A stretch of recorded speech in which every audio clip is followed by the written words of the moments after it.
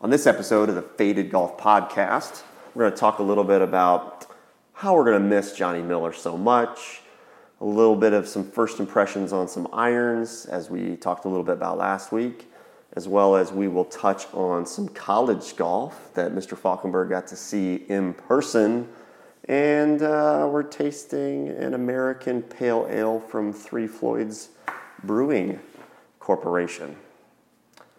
We'll get into it here in a minute. I've got this one about 2 balls out to the right. I'm telling you, man, it's a speed putt. What's up, everybody? Welcome to episode 4 of the Faded Golf Podcast. My name is Mark Julien. I'm here with my partner in crime, John Falkenberg. Hello, John. Hey, buddy. How you doing? We are pretty good. A little fall break in Westfield for the kiddos. So just trying to get in whatever we can here at the end of the golf season.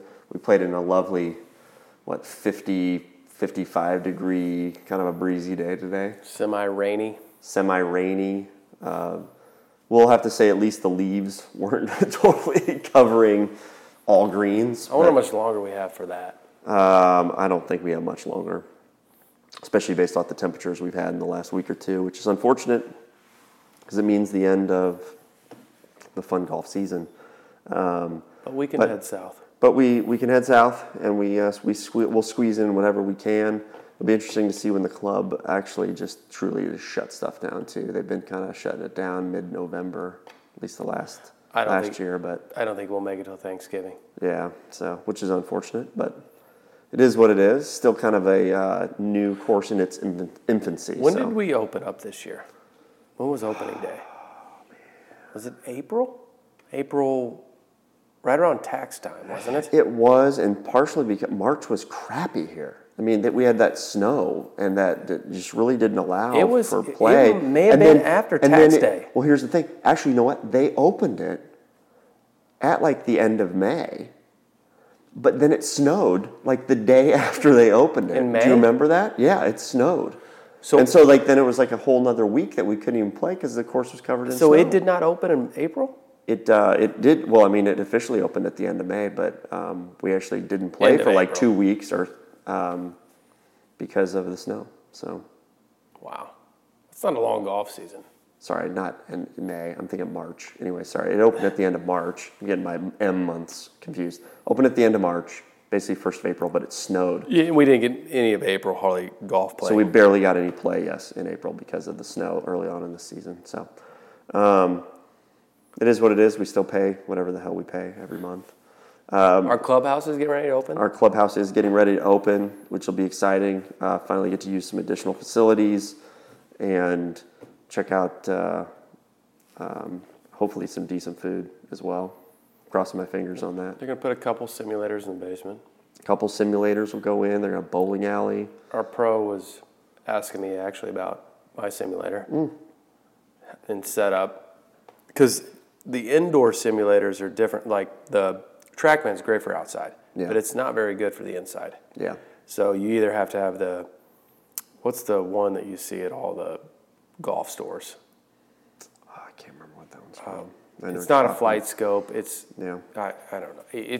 There's one that's always there that's really good for simulators. Yep. And then the SkyTrack's good. It's actually good for inside. Okay. The one that I have. Well, it sounds like those aren't going to be coming in right away when we open up the club either. But with that, he was asking about it. So I mean, he's doing his homework. He's doing his homework, but you're right, because if he's asking just about it now, that's not coming in till springtime. I would agree with that. So hopefully, it could be in by the new year. Maybe a little January, February simulator action. But I like just going into your basement. That's absolutely fine. We'll do that this winter. We can do that as well.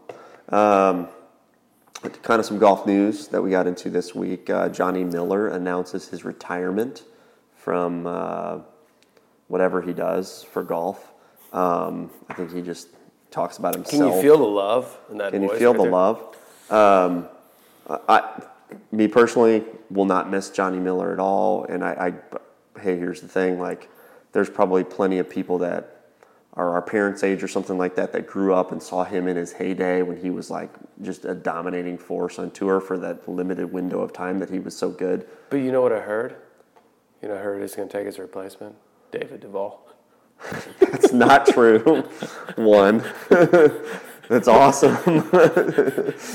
Two, no, it's actually going to be Frank Nobilo. No, it's not going to be Frank. Who is it? Who's going to Paul? The rumor is Paul Azinger is actually going to step in there. Is he on Fox now? I think he was doing Fox stuff, so we'll see how it goes with Paul. I do not like him on that. I don't necessarily think he's necessarily going to be the guy in my opinion either, but we'll see how it goes. I think he will bring a voice of at least that professional player that's played the game at somewhat of an elite level. How do you like Faldo?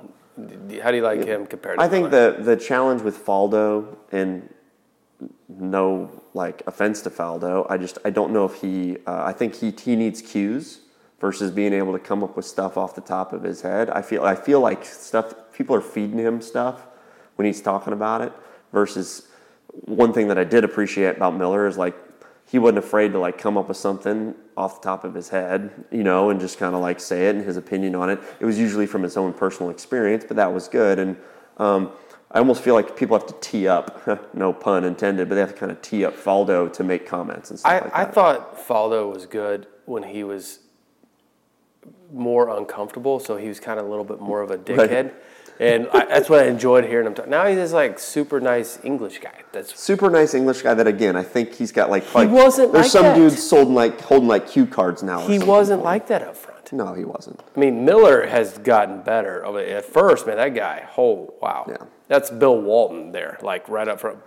Bill Walton up front was such an ass. Bill Walton's still terrible, though. That's what's awful about Bill Walton and Johnny Miller are the same commentator. They probably, you know what? That's a very good comparison. That's a very good comparison. They both absolutely drive you crazy, and but they say stuff that's very memorable. And congratulations, Johnny, great career.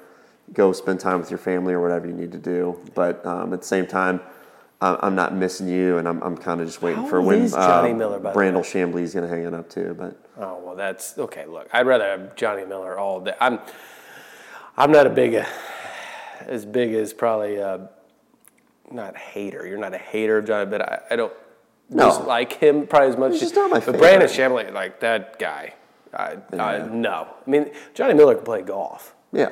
Brandon Chamblee. Why do people care what he says that much? People don't. I mean, people don't really give a shit what we say. People don't, but it gets attention, and people comment on it, and people tweet about it. And you know what? I think when you're a network really when you're any media, right? Like take the example of this stupid podcast.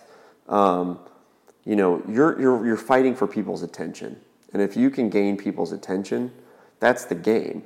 And what Johnny and Brandel have been able to do because of the probably off-the-cuff comments, they've been able to get a little bit of extra attention than maybe some other commentators. But whose opinion, just from straight... But you know what? Give me Gary McCord. But whose opinion are you going to respect more? Well, absolutely. Give me Gary McCord then. Why is Gary McCord get totally like shoved off to the side? Because he talks about, how fast the greens are at Augusta, and now the guy, not that his career was ruined, but it's almost like he could have been an up and up type of guy. And he's now Augusta doesn't. Though. He's very likable. He's likable. That's a mistake to not have him at Augusta. I think they've blown what Gary McCord could be for golf. I think he's actually one of the best commentators that they have, and unfortunately, he's got kind of snuffed out a little bit. Too bad. Sorry, Gary. I got your back though. Moving on, we talked last week about the Mizuno irons and some impressions just on pictures. Saw some other pictures that came out of some new TaylorMade 760s. I just showed John a picture of this brand new 760 iron. Take it away. And do not. I don't want to see it ever again. John never wants to see a picture of that iron again. At least from a picture perspective, I don't know how it sets up from behind the ball, but at least the back of the club is borderline hideous. It does not look like a work of art. It looks like something my kid freaking drew up and said, hey, there's a golf iron. It might perform extremely well. The guys on tour may love it. I really don't care. You'll never see me swing or hit that club. You would never even try it? No, won't even try it. I hate it. Even if somebody said, hey, no, hit this. I don't care. It's hideous. It looks like it probably has a huge top line on it anyway. So speaking of huge top lines, the John elected not to hit. He was at, what store were you at? The new PGA Superstore here in Indianapolis. So we had a new PGA Superstore here in Indianapolis. A little plug for them. Why don't you just give us a first impressions on the store? I heard a couple reviews about it, and people weren't that impressed. But I walked in, and I could tell you, first off, the customer service is 10 times better than Golf Galaxy here. Okay. It is. People were asking, like, do you need help? I went over and tried shoes on today. The shoe selection, I think, is better than Golf Galaxy. The setup of the store was a little different. It seemed like it was kind of right in your face pretty quick. We walked in, but I liked it. I thought overall pretty good. I'll have to check it out. But I was just trying on shoes, and the guy that was helping me out said, go over and hit some balls. And I wasn't even planning on hitting some balls, but I went over there and I was like, well, I've been wanting to try these 919 Mizuno irons, and there's several different options with the 919s. I think there's, 4? 3 or 4, yeah. 3 or 4. Yeah. And all I tried today was the 919 forged. Okay. We were talking about the tour. We were looking at the picture of the tour club last week. We were talking about that. Beautiful looking club. The forged looks like more matted.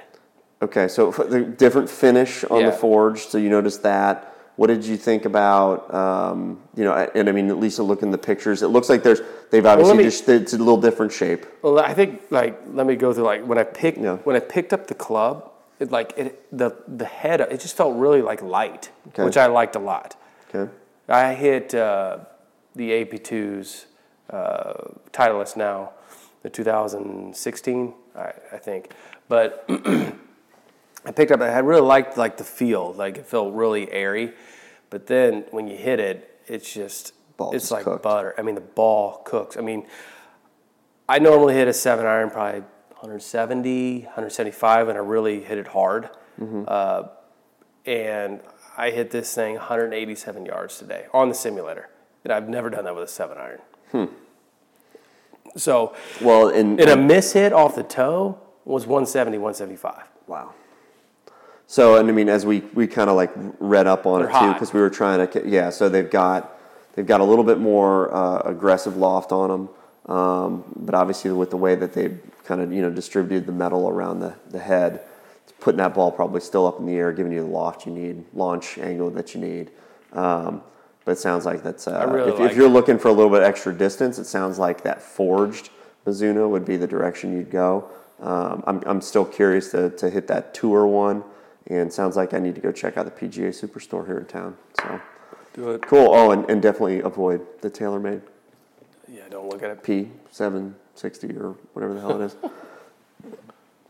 So with these shows, we don't like to talk too much about professional news and stuff like that because we're amateurs and Golf Channel can cover all the details about Johnny Miller's retirement. We just wanted to give you kind of our thoughts on it, as well as club reviews. There's a gazillion club reviews with all these pros and stuff like that. You hop on YouTube, you can get a full club review. But we at least want to give you a couple impressions on some stuff that we're seeing.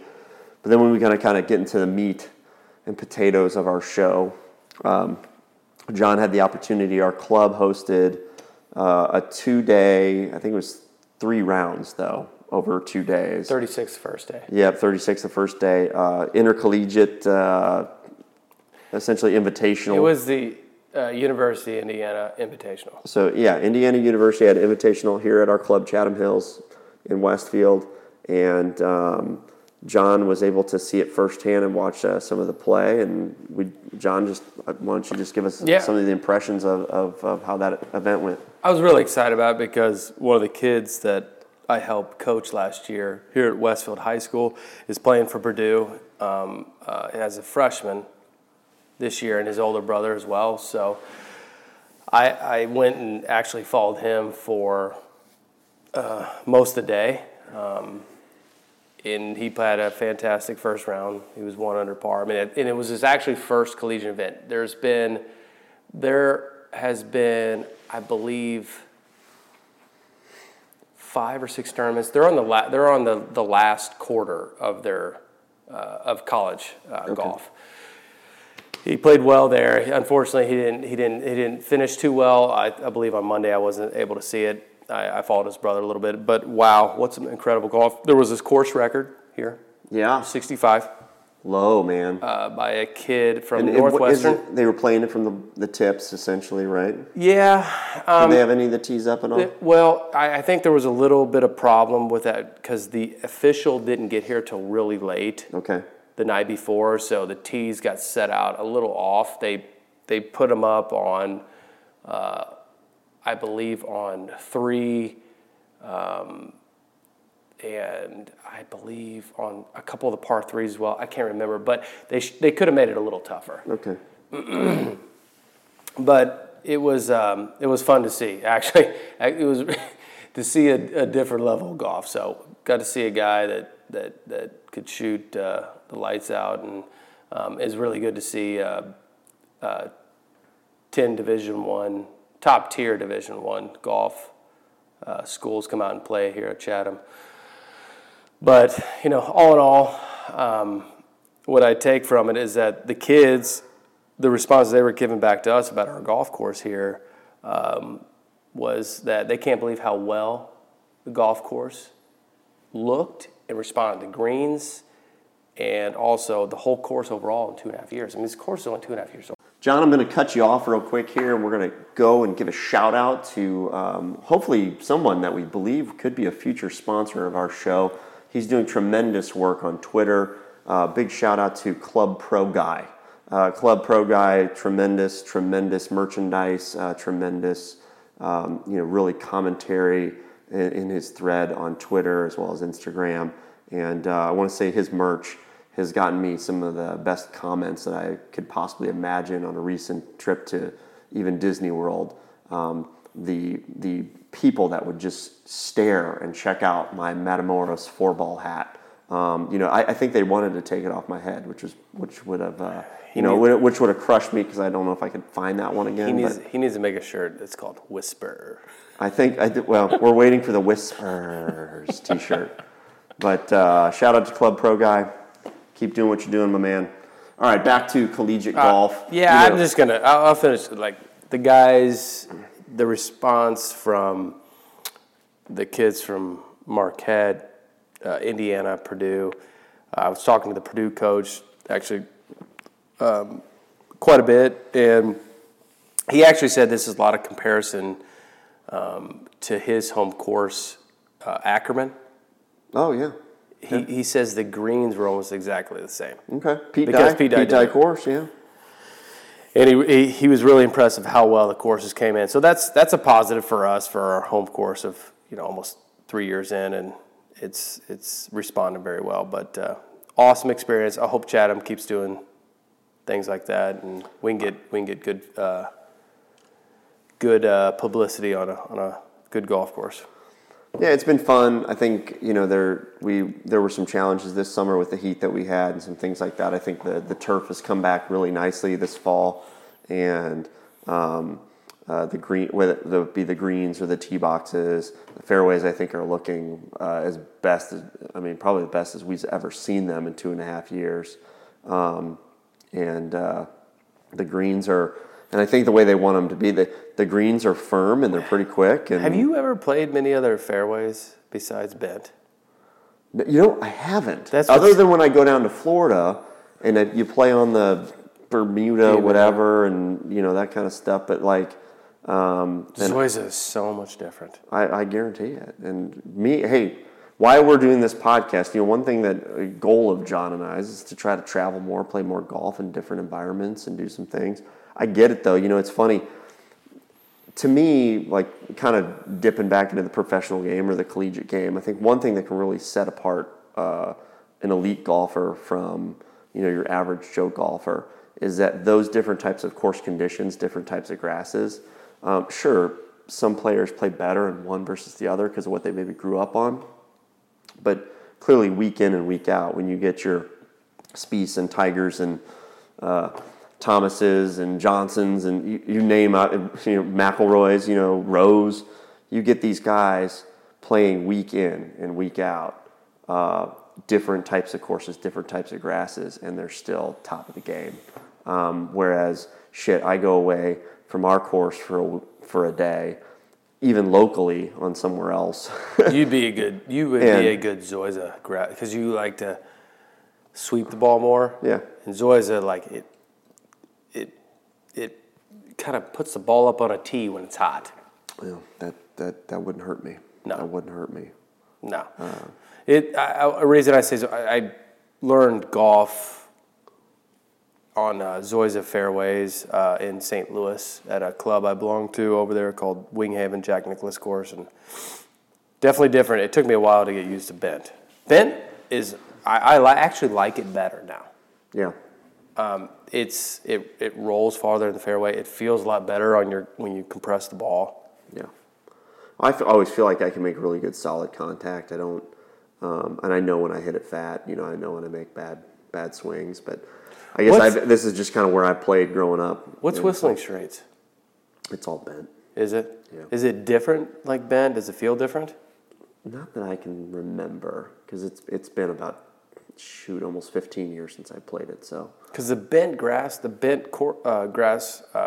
course they have in St. Louis, it feels different. Yeah. It's not the same as here. Well, I can tell you, I don't know what kind of grass they have at Augusta, but it definitely looks and feels different than anything else I've ever seen. That's just called pure beautiful. Yeah, I don't know what the hell's going on there. Well, we don't know. We're not professional golfers. We're not. We're also not professional maintenance. But we like to bring up things. Like I like to bring up things and talk that I think other people would like to talk about. I put 4 or 5 years in at the Brookshire, golf club in the maintenance with the maintenance crew, but I still can't tell you what grass grows where. So, but we're trying to talk about things. I think other people just that are, amateur golfers want to hear. Yeah. It's like. Yeah. We're not seeing every different type of turf like every different month. We're going to see more bent grass. That's what we're going to see. Yeah. But we will. I'm going to put you on this podcast and get you to commit to it, and then it's going to be out there. It's like you're going to go down to Florida this summer, this winter, to the golf club down there I belong to, and we're going to see a different turf. Yeah. So we'll make that happen. We'll get some feedback on that. Hey, I've played decent golf in other places. I think I played in Mexico a couple years ago. I've played in Hawaii. I've played in Florida. It's not like I haven't played golf in other places. What was Hawaii's? What was that type of turf? I believe that was all Bermuda. Bermuda, yeah. So the greens were the most interesting because you really had that grain going, and almost like where the sun direction was, and they talk on TV about got to putt with or against the grain with the grain. It really came into play. Seriously? Yeah. Wow. And Torrey Pines was similar in that too. That the grain of the greens you really had to pay attention to. If you were against the grain, it actually made a slower putt. If you were with the grain, it was a little bit faster putt. Very interesting. How was the wind when you played in Hawaii? When we got up kind of in the side of the mountain, and up higher, it was real breezy. But as you got down kind of closer to the ocean, it didn't seem as windy, which was kind of interesting. So it kind of depended on, almost like your elevation that you were in. But it was windy almost all day. I would say it was probably like a 15 to 20 mile per hour wind. So fun though. I mean, those are the times, the places that I was talking to our buddy Scott last week. He just got a chance to play Pebble, just got a chance to play Spyglass.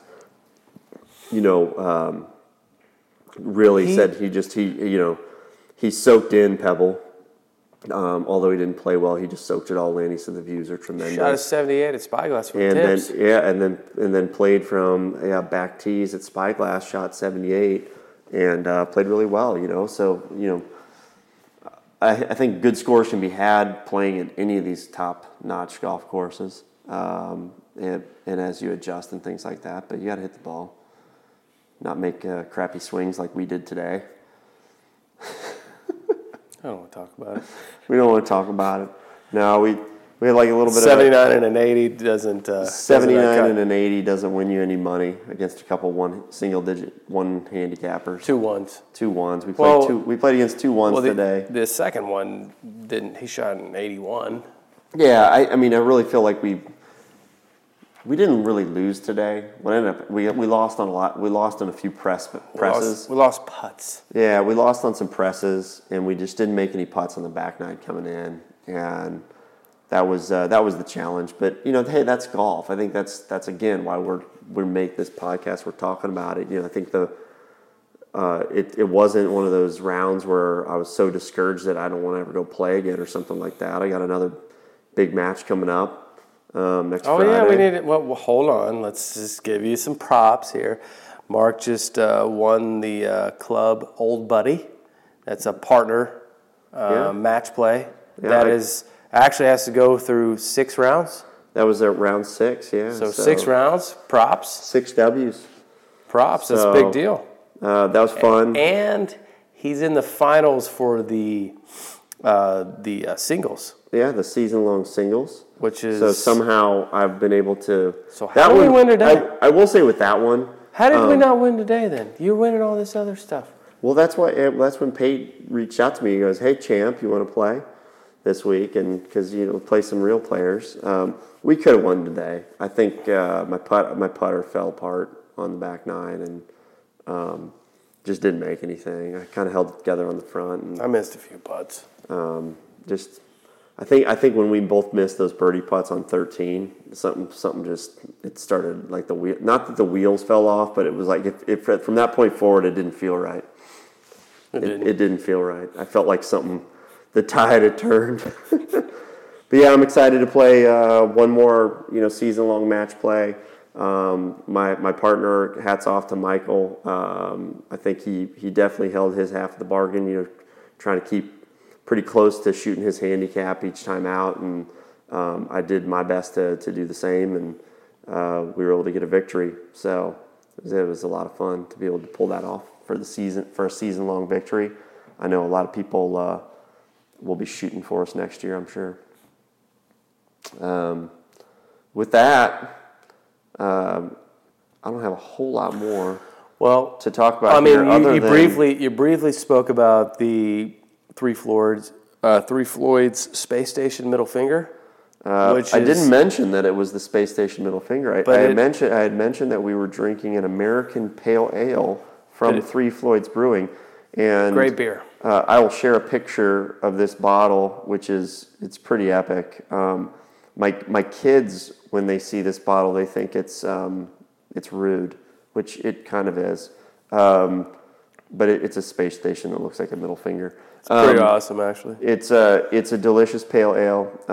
I think the best way to kind of describe it is it's kind of like an IPA, but it definitely doesn't have that hoppy bite to it.